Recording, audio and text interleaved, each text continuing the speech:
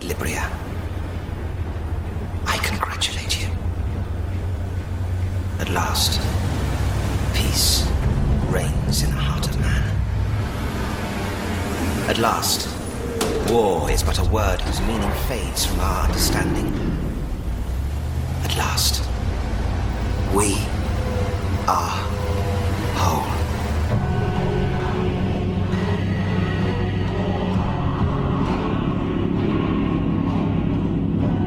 Librians, there is a disease in the heart of man. Its symptom is hate. Its symptom is anger. Its symptom is rage. Its symptom is war. The disease is human emotion. But Libria, I congratulate you, for there is a cure for this disease. At the cost of the dizzying highs of human emotion, we have suppressed its abysmal lows. And you, as a society, have embraced this cure. Prosium. Now we are at peace with ourselves, and humankind is one. War is gone. Hate, a memory. We are our own conscience now. And it is this conscience that guides us to rate EC10 for emotional content. All those things that might tempt us to feel again and destroy them. Librians, you have won! Against all odds and your own natures, you have survived!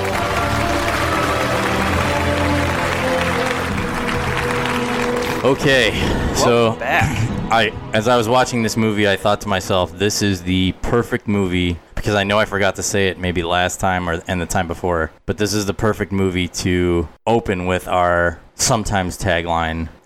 There's a lot to unpack here. There is a lot to unpack here. This, I would say, maybe aside from Street Fighter and Congo, is probably the most ambitious movie that we've discussed on this show. Yeah. And of course, I'm being facetious when I mention Street Fighter and Congo. Though ambitious, not sort of in the same vein. This movie, well, there's a lot to unpack here.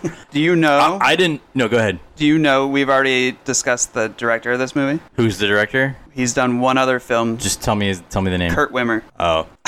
No. Law-Abiding Citizen. Really? Mm-hmm. Oh, that's cool. Yep, he wrote Law-Abiding Citizen, The Thomas Crown Affair. Okay. He wrote or directed? Wrote and directed. Well, he wrote those, but he was the writer-director of this one. Okay. This was a movie I had no idea even existed, which I attribute to the fact that it came out, I think, in 2002. So it would have been pretty still like in the thick of the Matrix hangover. Right. It's a comparable movie in concept and parts of its execution, but also its vibe, which is sort of like a dystopian... Black trench coat. Right. It's a lot less... I feel like it's a lot less high-techy sci-fi and more just kind of like fundamental what-if science fiction. And that was a choice of the director because he didn't want to... It's set in like 2070s. Okay. And he didn't want to kind of like how Back to the Future and Terminator, like you set a date and then when that date passes, the future looks nothing like that. Right. So he was like, let me do a low-key future in case in 2070 we don't have floating cars still. And well, I don't know. I mean, people are starting to... It's funny because you think of the movies like from when we were growing up that predicted the future, and the future was in like 2015, or I think Time Cop was 2012, and I feel like Demolition Man came out in, I think, 1994, and the first scene is Los Angeles, 1996, and it's all just on fire. Right. Like everything is on fire. Like things that can't be on fire are just on fire. When's the future of Demolition Man? I think it's 2032 or 2023. One of those. Fun fact, he gets frozen on my birthday. I think you told me that. I did. November 20th. Sly Stallone takes off his clothes, balls are partly visible, and then he gets frozen in the future. Or maybe he gets thawed on my birthday. That might be it. Yeah, I think he gets thawed on my birthday. It's funny when you like think back on like how far we have come in the past in our generation. You know, like Have we, though? Well, back in high school, we didn't have cell phones. No. Like the internet was just becoming a thing. True. And how, you know, like the kids nowadays could never imagine a world without. So here's a fun fact. We are part of a generation called a very small window of time. I feel like it's less than 10 years, called Xennials, which is Generation X millennials? It's Generation X plus millennials, and the way they describe it is analog childhood, digital adulthood. Huh. I So like it's that. That is a fun fact. And I forget the exact dates. I feel like it's like what year were you born? 1982. So I was 81, so I feel like it's either maybe like 80 to, if you were born like 80 to 90 or something like that. So 80s kids? I guess, yeah. Or maybe it's bigger than that. Maybe it's like 80s and mid 90s or something like that. I don't know. But Xennials, yeah. So yeah, we had all the analog stuff growing up. Then we transitioned through our adolescence and young adulthood into adulthood that's pretty much fully digital. Yeah, and it's just funny to think that when they were predicting the future back in like the Demolition Man days and everything, the future had so many more things accessible to you, like the self-driving cars, which we're just getting into now. Right. But everything kind of was nicer and more secure, and really the only thing that changed was everybody's on their computers a whole lot more. Right. Watching YouTube videos. So this movie predicts 2070. I recently saw Hobbs and Shaw, which not quite the thinker of a movie that this one is, but there's a big monologue where Idris Elba, who's the villain, talks about all the science that's behind his like motivation for being the bad guy, and he's like, by 2090 the population will be wiped out. And I started thinking like, so when they were writing the movies that we were just talking about, and they were like predicting like what it would be like today, right? Now they're really jumping ahead like 40, 50 years into the 2090s, the 2070s. Like that's a leap that, I mean, will we be alive to see that? Probably not. No. I don't I mean, think I would so. be 108. I mean, I can if I... You're pretty healthy though. I mean, yeah, you know. like I start adapting the Mediterranean diet, maybe. Yeah, and you run, so I might not make it. I eat at Chipotle a lot, so I don't know. But Hey, that's all organic, man. but again, it's like one of those things where you're a little kid and you're thinking, 2015, that's never gonna happen. Back to the Future 2, you're crazy.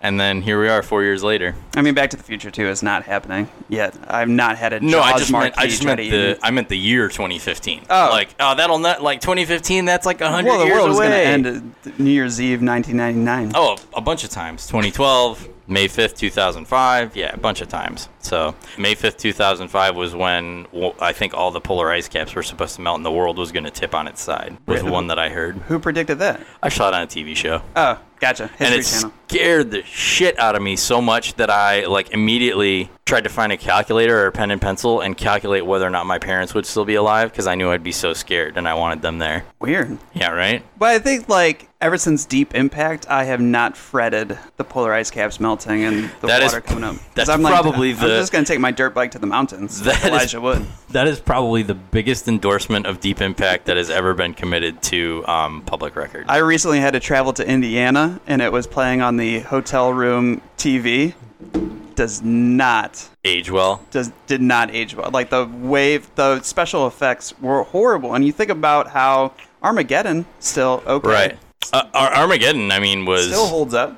Armageddon was a ridiculous movie, but is phenomenal. And Deep Impact was like dollar store Armageddon, or like yard sale Armageddon. I do give some credit, and this is a big statement to make. So I'm going to give like 0.0001% to the Barack Obama presidency, to seeing Morgan Freeman as president in Deep Impact. What do you think? Morgan Freeman inspired Barack Obama to run for president? No, I think seeing Morgan Freeman as a black president started getting America comfortable with that image. When did Deep Impact come out? Because The Fifth Element came out, I think, before, and there was a black president in that. He was cross-eyed, but I don't think he did anything for it. it was a big step. I'll put him third on the list, because then I would also put Sorrento in 24. Who? The Nationwide guy. I don't know his real... Serrano? Yeah. Oh, Major League? Pedro Serrano? Yeah. Oh, Dennis Haysbert. Yep, and he was the president in 24. So he's second, Morgan Freeman first, and then I'll give you Fifth Element cross-eyed president guy. So, and then here's one ahead of the curve: the X-Men cartoon from like 93 through like 95-ish, maybe. Female president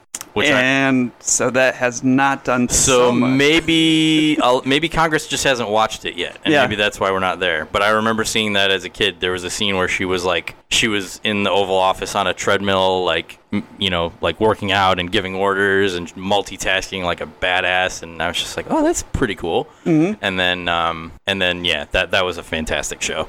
So. Yeah, so what were we talking about? What's this movie again? So this is Equilibrium. Okay, so let's watch the trailer. So Equilibrium came out in, what did you say, 2002? Stars Christian Bale, Taye Diggs, Sean Bean, Billy Fichtner, who's been in probably a lot of the movies that do you know what I'm talking about? Yeah, we do like Billy William Fichtner. Is he on Twitter? We should find him. I'll look for that, too. He was in a really good, weird movie that I watched on Stars the other day called The Neighbor, which was just like it was kind of like American Beauty, but less vivid, I guess, but it was still a pretty good movie. I enjoyed it. William Fichtner? Fichtner, I think is how you say it. He was in Armageddon, which we just talked about. Well, he's in a lot. Yeah, he's like a Michael Bay guy. I think he's in every movie, so yeah. I am following a Bill Fichtner. He's in so many movies. He could be the white Samuel L. Jackson, maybe.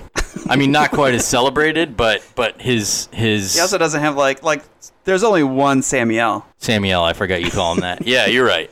But yeah, he's been in a lot of stuff. So anyway, okay.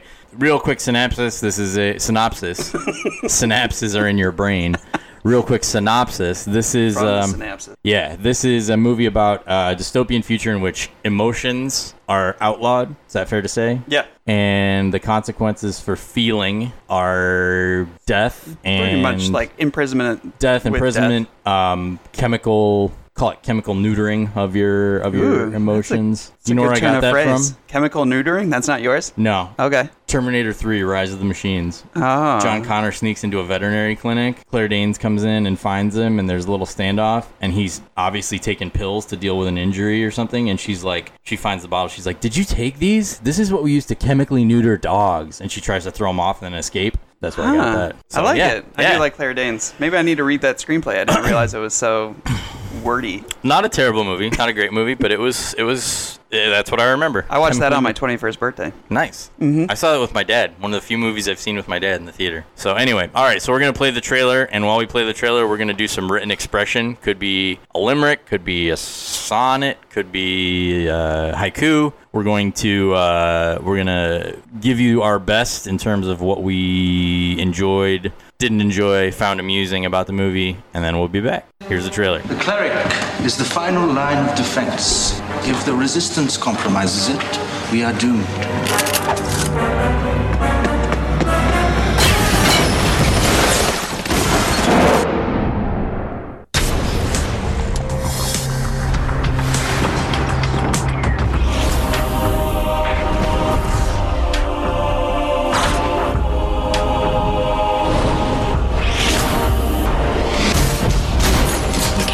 You cannot do this. There's nothing we can't do.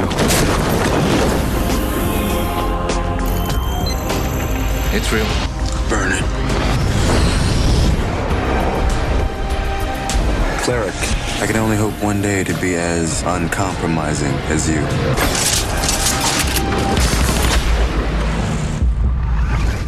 You're a family man. Yes, sir. A boy and a girl. Don't move! Don't move! This is a lawful entry. We have a warrant for your wife's arrest. Remember me.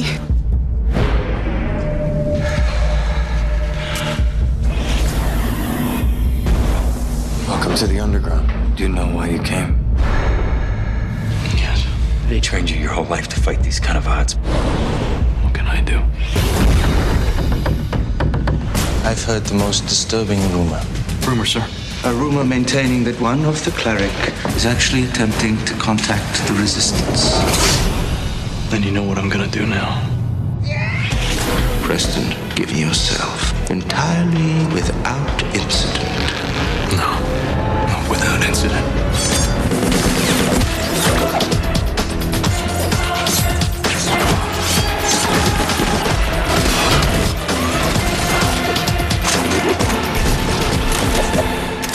Pretty underwhelming trailer, and I think that's Well, underwhelming's not the right word because the movie itself was good, at least on a thought-provoking level. Well, and I think that's where the critics didn't. I think it was a hard movie to kind of sell because they pitch it and everything about it, even like the poster, has Christian Bale in kind of an action-y pose. Right. But this really isn't an action movie. It's definitely not an action movie. It's a drama. It's a thought-provoking drama movie with action parts. And the action parts are kind of a new martial arts that the director invented in his backyard. Gun kata. So the action scenes in this movie are good. They're just very quick and sparse. Right. And so you're right. It's not fair to call this movie an action movie. It's not. It's kind of like, do you remember Gattaca? I never Ethan saw Hawke? it, but I remember it. It's kind of, it has the same feeling as that. It's like Gattaca meets Matrix. You see a lot. I mean, a lot of these like dystopian movies where it's a future that's been homogenized and kind of like scrubbed clean of everything, high or low in terms of like creativity, emotions, all that. They all have the same sort of like look to them. It's like this uniform, either dark or gray kind of color that people wear, that the buildings are, that the settings are. Like it's just non-threatening. It's boring, but it's meant to be like, the reason is because it's like non-threatening and uninspirational, I guess.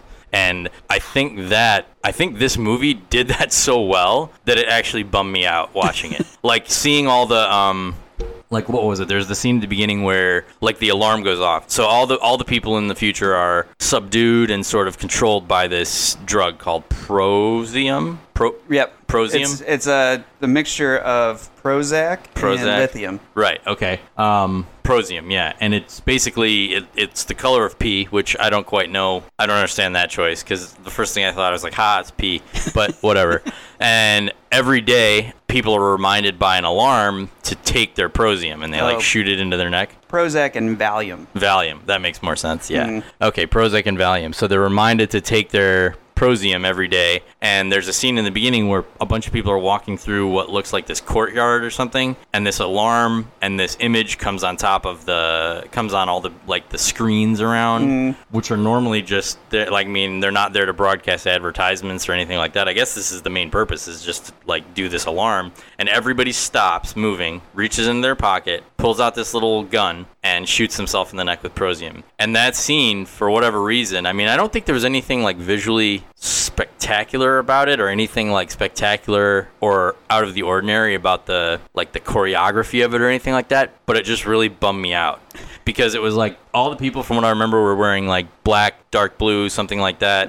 The backgrounds were all just dead gray. It was just really well done in terms of like, this sucks. And it made you feel a little bit, I feel like it helped your appreciation for the artifacts that they would find throughout the movie that inspired feeling. Right. And, inspired emotion. This is one of those Hollywood movies where they go, man, if we suppress our artistic feelings and our artistic expression, like, this is the future that we're going toward. That's a good point. And any censorship and everything, I hadn't considered that. That's good. So, like, on the political level, obviously, because politics are in everything, like, I always thought this movie was kind of the liberal response to, the suppression of the Republicans and being like, let's just censor what comes out of, like, an Academy Award show, and saying that we need to have more feeling, more color, more everything. So, okay. Or this is going to be our future. We're going to be burning Mona Lisas and floorboards. So, okay. So back to that in a minute. Let's read our verbal expression. You want to go first? Yes. Go ahead. What did you do today? A haiku. Okay. I need to break out of this. The first question is serious, and I want to know what your thoughts are on it, but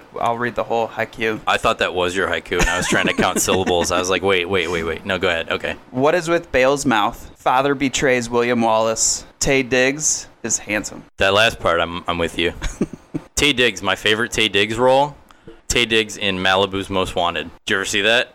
Yeah, a long time, like once. It's one of those movies where it's a bad movie, but it's an enjoyably bad movie, and Taye Diggs is just really funny in it. He plays this, him and Anthony Anderson play these two, like, classically trained actors, and... Anderson's amazing. Yeah, and they get hired by, long story, they get hired to impersonate thugs. So the whole time they're doing it, they're stereotyped the way that, like, pampered actors are, and that's how they act, but then they're trying to transform into thugs, and just some of the ways they play off each other is really funny. So that's how I know Taye Diggs the best. But what was the first My question? favorite Taye Diggs is Way of the Gun with Ryan Felipe.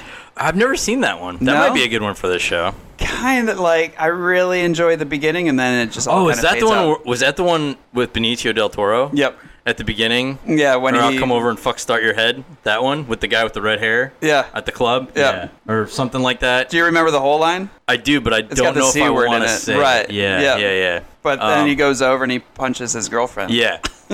We watched that. Because Benicio is like fiddling with. All right, let me read mine first. Okay. So wait, I'm gonna make a list of the stuff we have to talk about.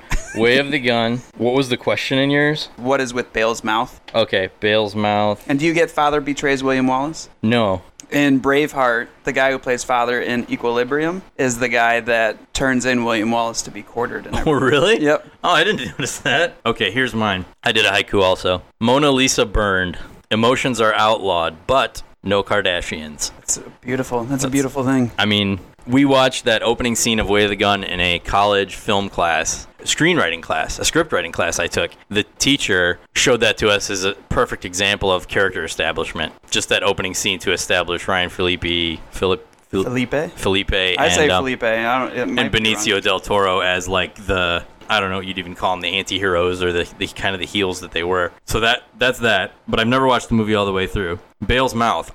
Explain to me what you're. I don't. It's quite, weird. It's weird. There's a weirdness to it. He has a That's why I always thought it was funny of him Overbite? playing Batman, because he does have a very distinguishable mouth. And like he doesn't Batman's have lower mouth, teeth. Batman's mouth is all you see. I think it's just sometimes I'll hear him say things and it sounds like there's a little bit of a lisp, maybe, or something like It the way looks like he should have a lisp. maybe that's what it is. But my point was that Batman's mouth is the only thing you see, and Christian Bale had you could cover Christian Bale's face and I could tell you that's him by his mouth. Right. So I always thought that was kind of funny that he was Batman and nobody. But then it was clever because they changed his voice. Like at first you're like, what is going on? Yeah, here? but even still, I mean, it's like But yeah, Michael you're Keaton's right. got a very distinguishable mouth as well. Does he? Well, he's got the pursed lips, like he's got. I mean, little, Meryl Streep has pursed lips too. she never played Batman. Though. No, well, good point. That's fair. Okay.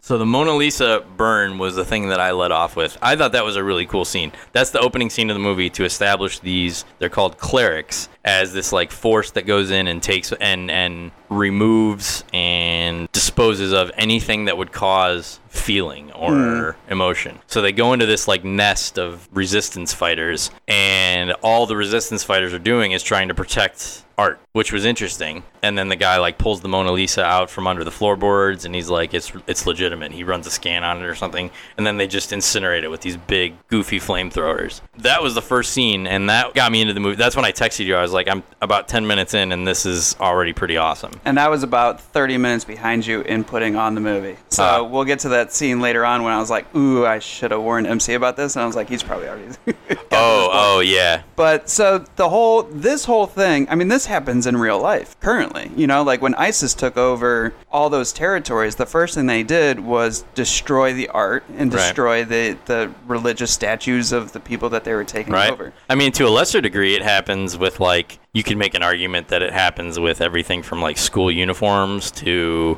you know, like office spaces where you're not allowed to hang up personal effects and things like that. The Nazis pillaged museums as well. Like that was all the Monuments Men. It was like a George Clooney, John Goodman movie that was about like 3 to 4 years ago. Ah, yes, the old Clooney Goodman vehicle from way back when. I actually do remember that. Yeah, so I mean, and that was their thing, was trying to get the art back from the Nazis before the Soviets went in and then destroyed it all. Right. So I mean, like this is legit. So it's not entirely. So the premise may be pretty, or the execution in this movie may be pretty grandiose, but the premise is not that far-fetched. Yeah, this is kind of like, oh, this is how it will look in the future when Americans start doing it. And the premise here is like the movie takes place after World War III, they say, which they don't get into like the specifics of. I don't recall, right? Like they don't say World War III happened because of this, this, and this. They just allude to World War III. Well, they pretty much say like World War III happened on a more grandiose scale of being like people got their feelings hurt. Like everyone just they attribute it lost to their emotions. shit. Yeah. But they don't get into the specifics of like you know, And I was just glad that they didn't quote the same quote. That's always, I think it's Albert Einstein that says it. Like, I don't know how World War III will be fought, but World War IV will be fought with sticks and stones. Have you ever heard that quote? No, that's interesting though. Oh, they always use it when they talk about World War III happened and then World War... In movies?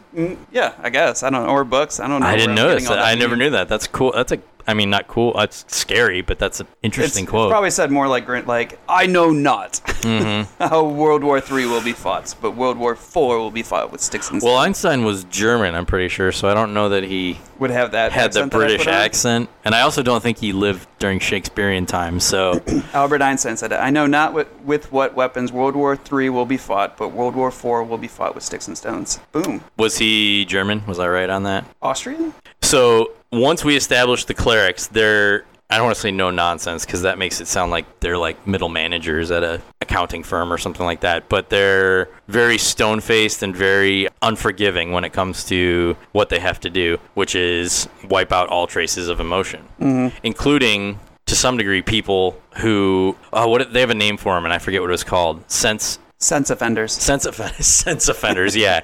So it's like, that's kind of close to sex offenders, but not exactly. So yeah, sense offenders. Through the movie, or rather through the first scene, Christian Bale, whose name is Preston, is teamed up with Sean Bean, whose name appropriately I forget. Partridge, that's right. And Partridge, you get the sense right from the beginning, isn't totally on board with this extermination of emotions. And so you find out later that he's taken a book from the crime scene and he's basically been cheating on his job by indulging. Reading poetry and things like that. So Christian Bale finds out, kills him, and that establishes Christian Bale as kind of like, he's like the best cleric that there is. That's a very poet, I like the shot of it where he shoots him through and the book explodes. Yeah, that was cool. You always knew.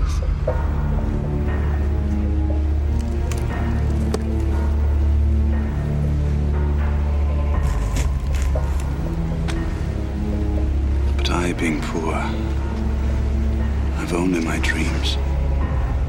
I have spread my dreams under your feet. Tread softly. You tread on my dreams.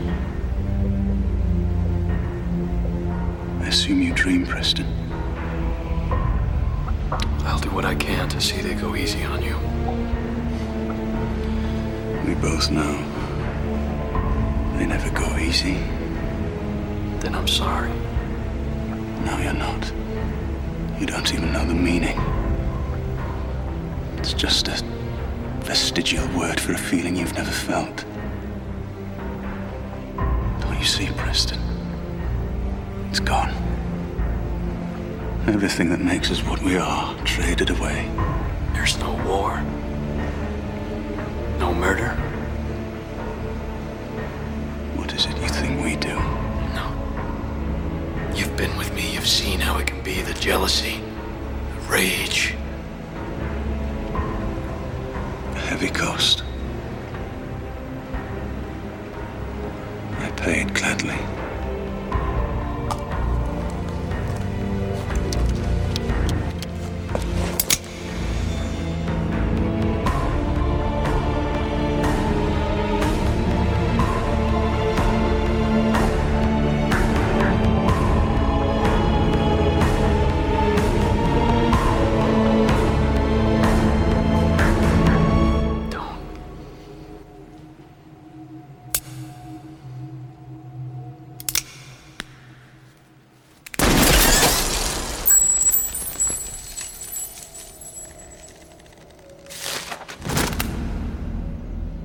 Again, cool cinematography, just really depressing. Really depressing. Albert Einstein was German. Nice. Nailed it. So then we get introduced to Taye Diggs, who comes on as Sean Bean's replacement, and he's very, headstrong and career-oriented. But here's the thing. So I say those words, headstrong career oriented. Would you agree with the fact that he was very like that those traits describe his character trying to become the best cleric and become like Christian Bale? Would you agree to that? Aren't those emotions? Well, that's the funny area with this, because really, can you be alive without having emotions? And that's the thing I kept doing throughout the whole movie was like watching for people, looking at them and being like, well, he's feeling this, he's feeling this, he's feeling this. And even if they're not like outright like I'm happy, I'm sad, like emotions is a broad term. Right. But I don't know I don't know what you feel when you're on something like Prozac. Like when you have like an... Dude, I've taken Prozac, I've taken Valium, I've taken all the other ones. You still feel emotions. It's just that...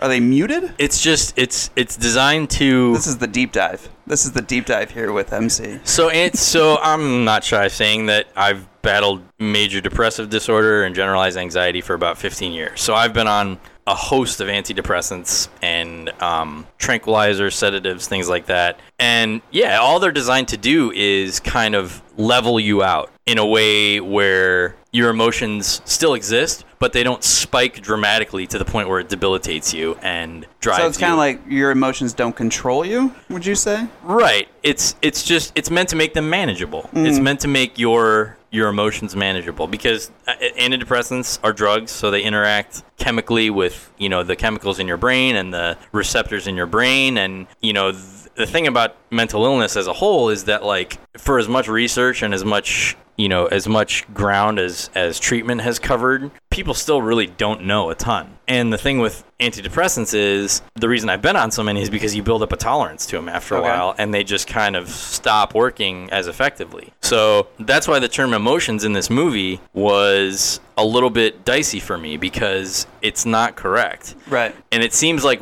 and I get they can't just say, well, people need to stop feeling happy and inspired and positive and all those emotions which they were hinting at. And I guess even on the negative side to a lesser extent, like they mentioned a couple times how people were jealous and, filled with rage, and that caused conflict and they were seeking to stomp that out. But again, emotions is just like you're right, you can't be alive without emotions. Right. I don't think. Unless there was maybe some very strict, prescribed, detailed list of the exact emotions that they were trying to eradicate. Well, and that's what, so this Prozium, I was like...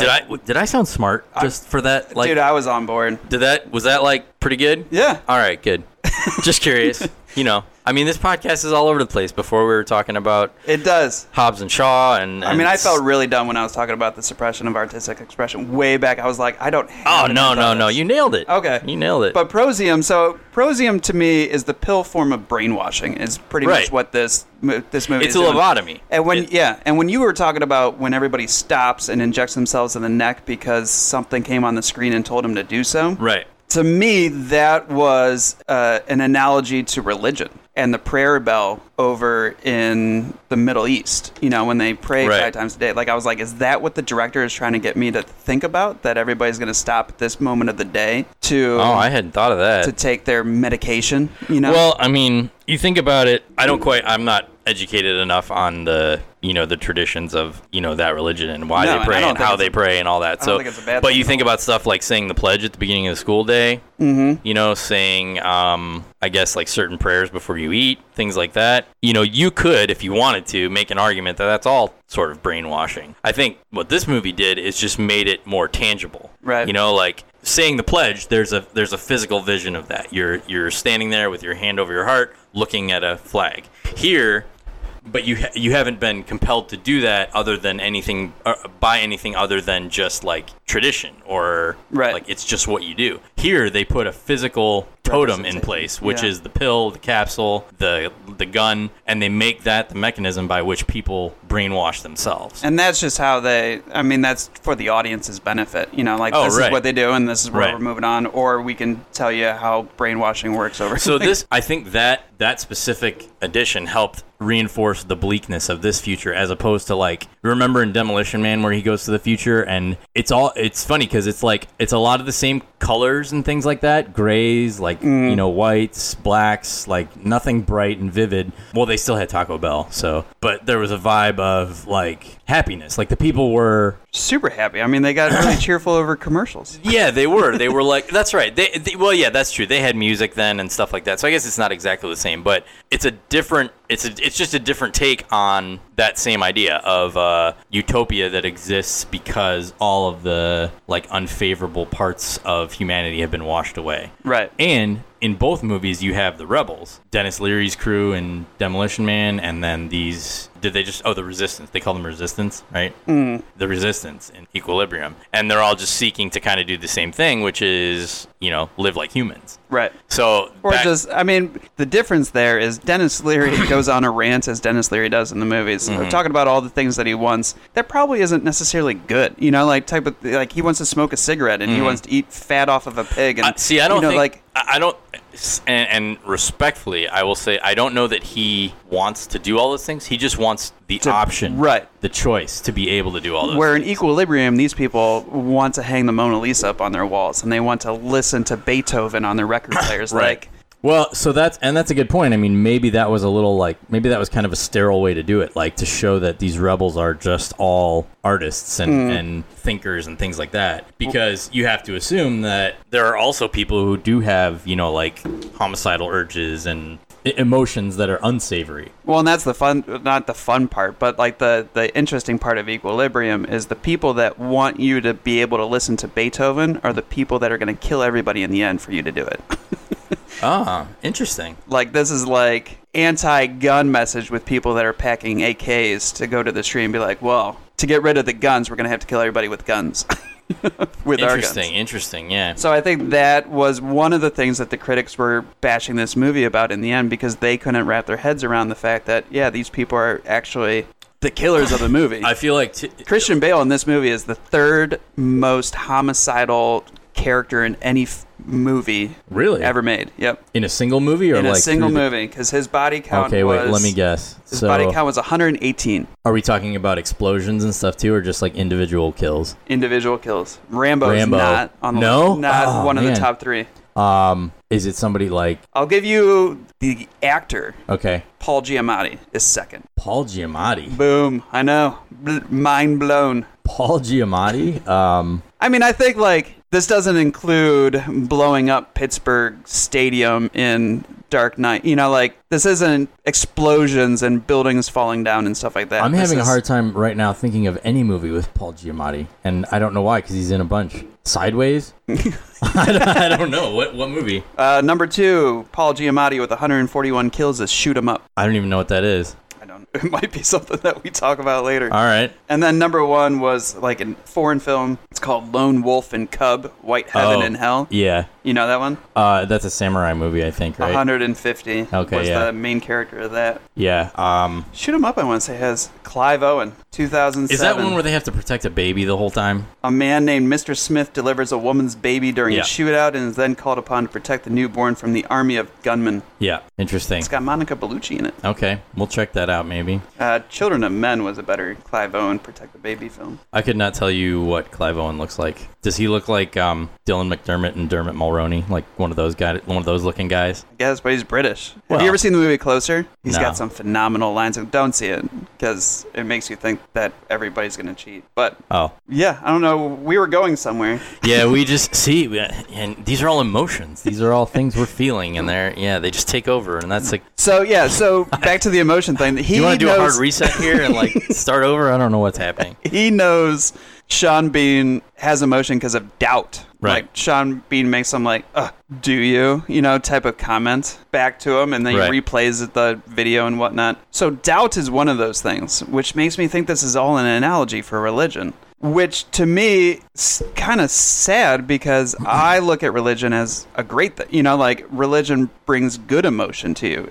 So here's a quote from Marilyn Manson. He says that the reason he's against religion, and I don't agree with this, but it was an interesting quote. The reason he's against religion is because it's designed to keep people from asking questions. And I feel like that's kind of accurate. It's just sort of like, if something happens and you don't understand it, your religion can entice you to just chalk it up to faith and say, I don't understand it, but it's God's will, or it's my God's will, or something like that. And it it prevents you from trying to investigate, I guess, and trying to make sense of things. Did I blow your mind? You look really concerned. I don't know if I agree with that. I don't know if I agree with it. I don't necessarily agree with it either, but I can understand it as a point of view. Yeah. I guess is my I mean, that's like a pessimistic way, I think, to look. And really, to put all our cards on the table, I don't have any good basis in religion. Mm-hmm. I just think it, if taught well, it teaches a good morality lesson. And I think human beings as a whole need morality.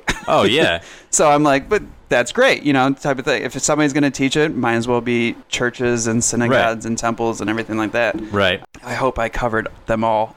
So people are like, well, what about mosques? Mosques, yep, great. Yeah. I don't know. Yeah, I don't know. But I've gone to, my nieces and nephews' communions and whatnot, and I thought the churches that allow themselves to be questioned are the ones that I'm like, this is great. Oh, right. Right. That's a good point. That's a good point. Like, and that's. So I think Manson came across people that go, no, shut it down, don't ask any questions, and that's not necessarily the way that I think it should be dealt with. That's the fair. ones that are like, if you have a question, open the book, and you'll get a. And it's not even like, do you have an answer to the question? Because then I'll subscribe to your theory. It's like, are you willing to consider the question, and are you willing to think through the question? Like that open-mindedness, I feel like is. I would imagine. I mean, based on I was brought up pretty Catholic, and obviously looking back, you see quite a few flaws in that system. It's just that open-mindedness, I think, that's lacking in a lot of maybe traditional fanatical religions. And I think they feel like they have to because, like this movie, if people begin questioning, then the whole system starts crumbling. Right, and it's a very God-fearing. That's God-fearing is the term that you can apply to this movie because and his name was Father in the movie. Mm-hmm. Their supreme leader was he.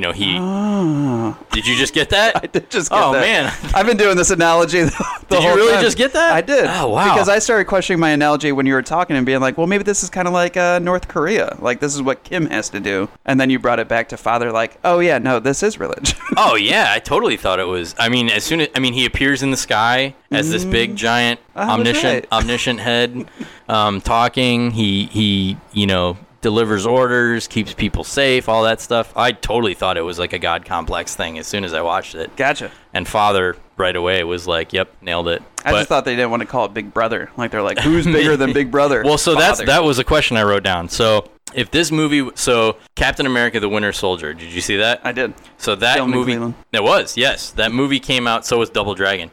So that movie came out it was a perfect place, perfect time. Came out as I feel like, what was his name?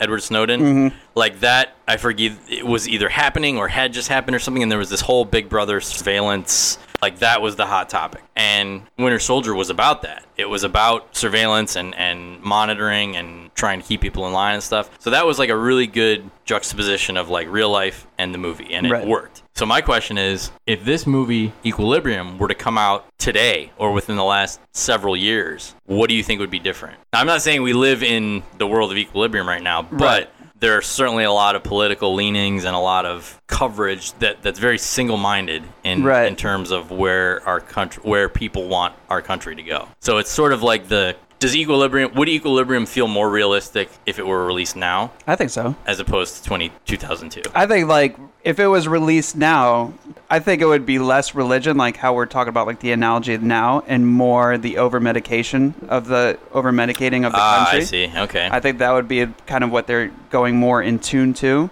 That's interesting. So you think it would be like a mental healthcare kind of thing? Maybe not even mental health, because really what everybody is doing now, or what they're accusing the doctors of, is taking away everybody's pain so they don't feel it.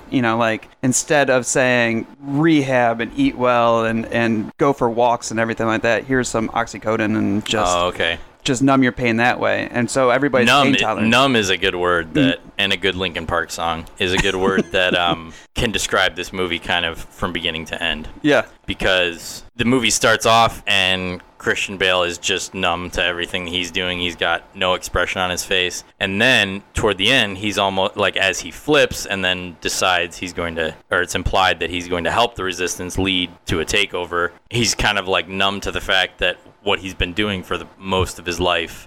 He's just kind of I feel like he's kind of just like whatever. I don't know. Blasé maybe, but more just like, not even like, man, I screwed up. For all those years I was killing people for watching art. Right. But more just like... Well, I don't think he ever has this come to Jesus moment. Maybe, yeah, no, you're right. When he kills Taye Diggs, that's kind of like that's the climax of the movie, more or less, right? Mind the uniform, cleric.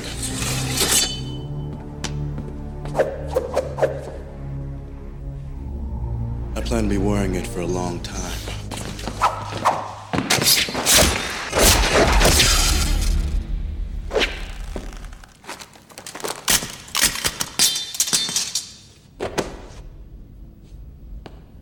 That part is super quick. I would say when she gets burned alive. File footage. Viviana Preston.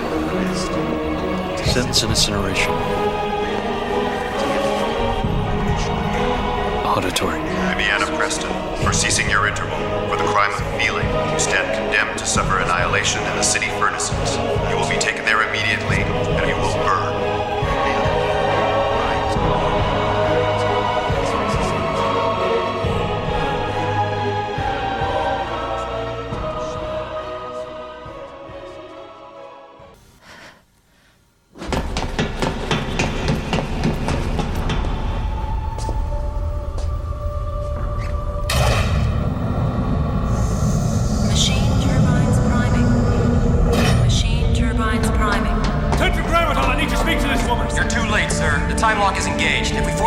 The turbines will explode at street level. Personnel, clear the area immediately. All unauthorized personnel, clear the area immediately. Turbines primed. Firing. In 10 seconds. 9 seconds. 8 seconds. 7 seconds. But yeah, so when she gets burned alive and he just has that emotion because he couldn't stop it, I think that's pretty much when he turns. But I don't think he ever like reflects back to everything that he has done.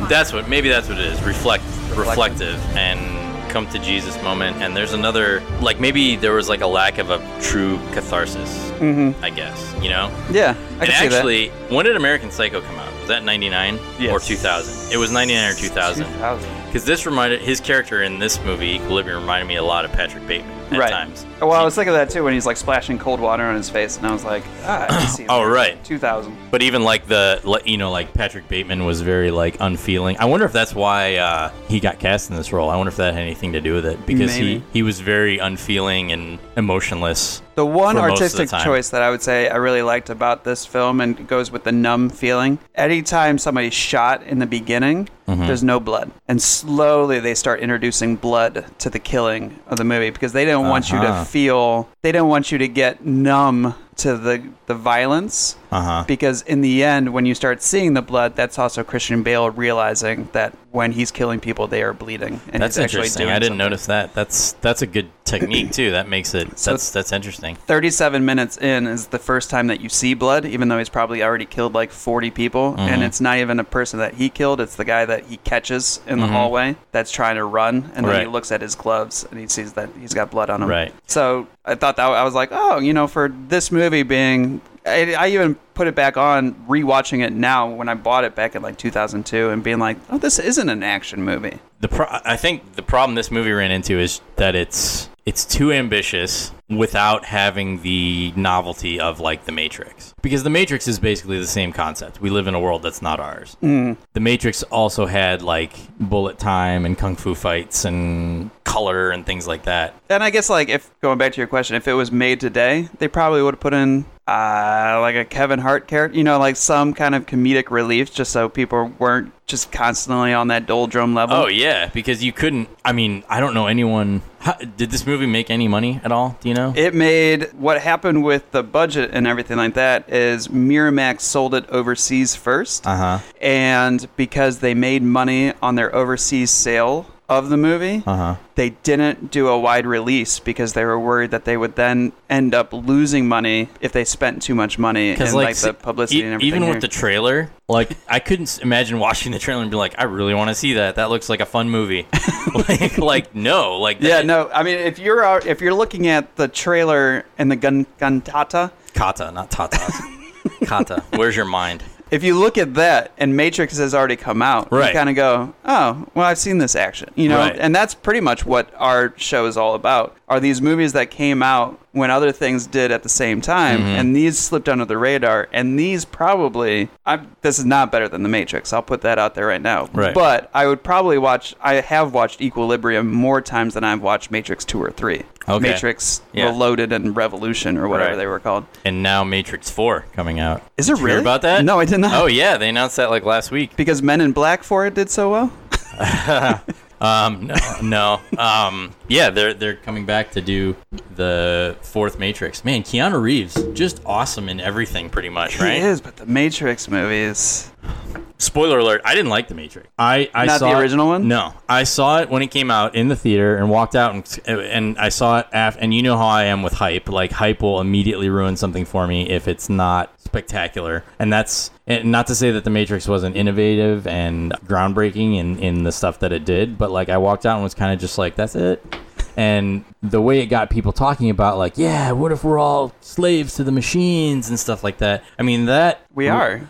But that rhetoric and that, you know, that narrative has been around for... Like, that's not new. That's like Brave New World, Fahrenheit 451. Like, that's not a new narrative. It's just high-tech now. Right. Fahrenheit 451, right? That's where they burned all the books. Mm-hmm. Yeah, so they just made it high-tech. Maybe, and I think I've only watched it maybe one other time since then. Maybe I need to watch it again. I think it's funny because actually this coming full circle in life is Equilibrium was recommended to me for the show by a guy whose last name is Hart, and his wife and him got into a fight at the same table at Mellow Mushroom in Rocky River about the fact that she has never seen Matrix 1. And she's like, of course I've seen Matrix 1. And he's like, you've only seen 2 and 3. And I was like, well, that sucks. Oh, she thought she had seen it? Yeah. See, now that's a testament to how... Although I guess you could probably say that with like Star Wars movies. I was going to say that's a testament to how unspecific that trilogy is and how like they just blend together into one kind of like, not a blah, but like a, you know, it's just this one big It's thing. like a world they created. I guess you could say that with like Star Wars and stuff though too. So how are we doing on time?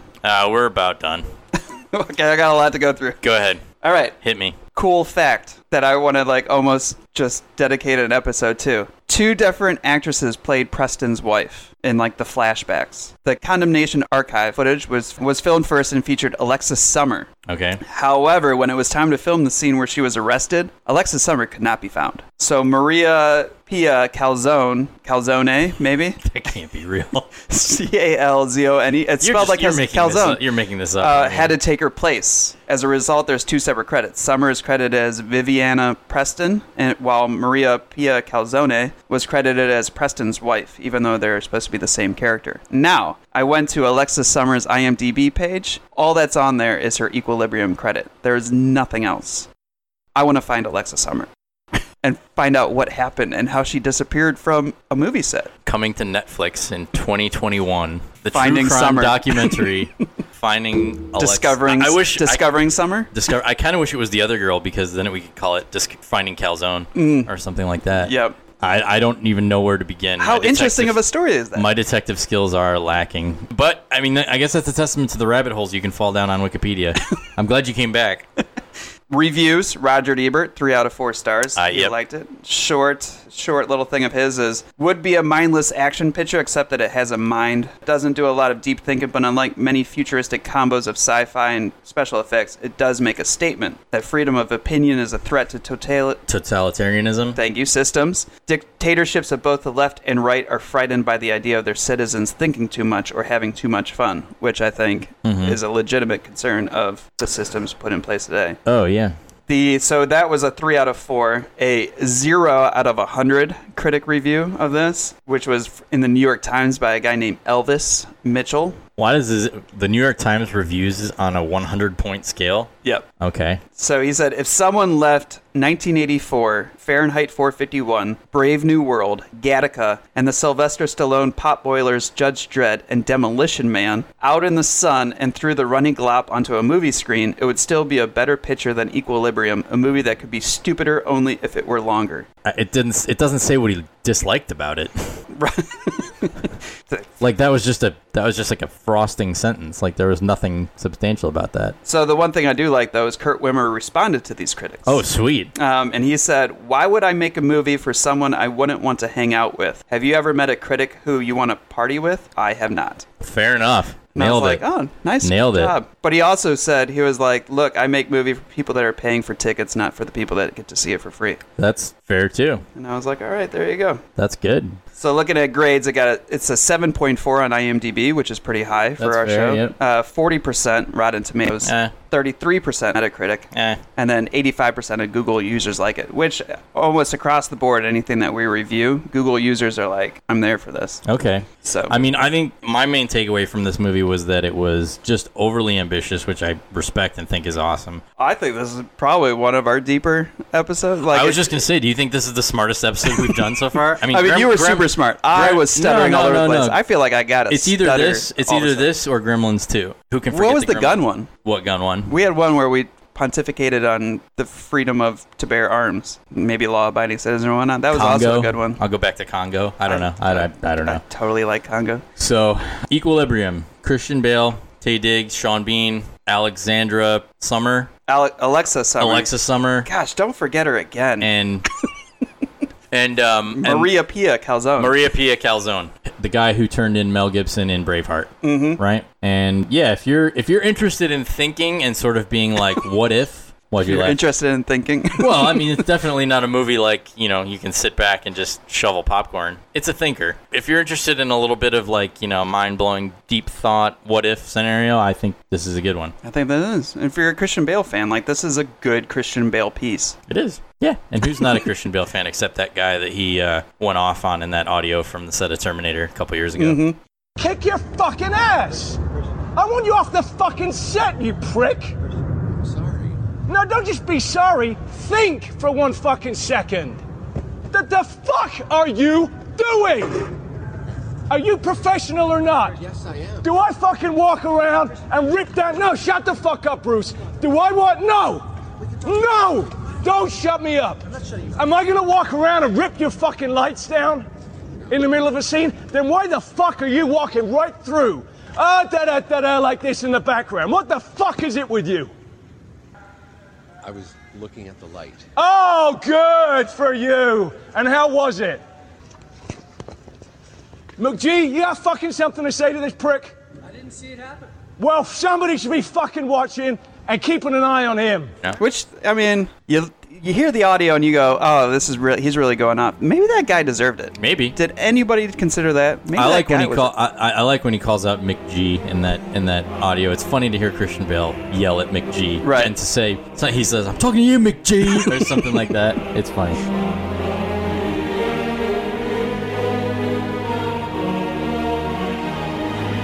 And we'll be back with some more gold. Because that's all we dig up, right? Yeah. Is that a new catchphrase? No. Maybe. No. We'll focus group that. We'll get back to you. But yeah, thanks for listening. Ciao.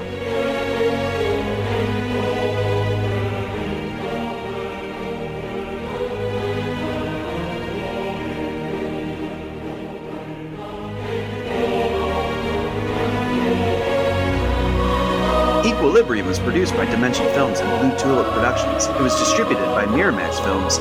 Second Chance Cinema is a fan of the film and urges you to check it out. Closing credits music is from the film's soundtrack, composed by Klaus Baldet.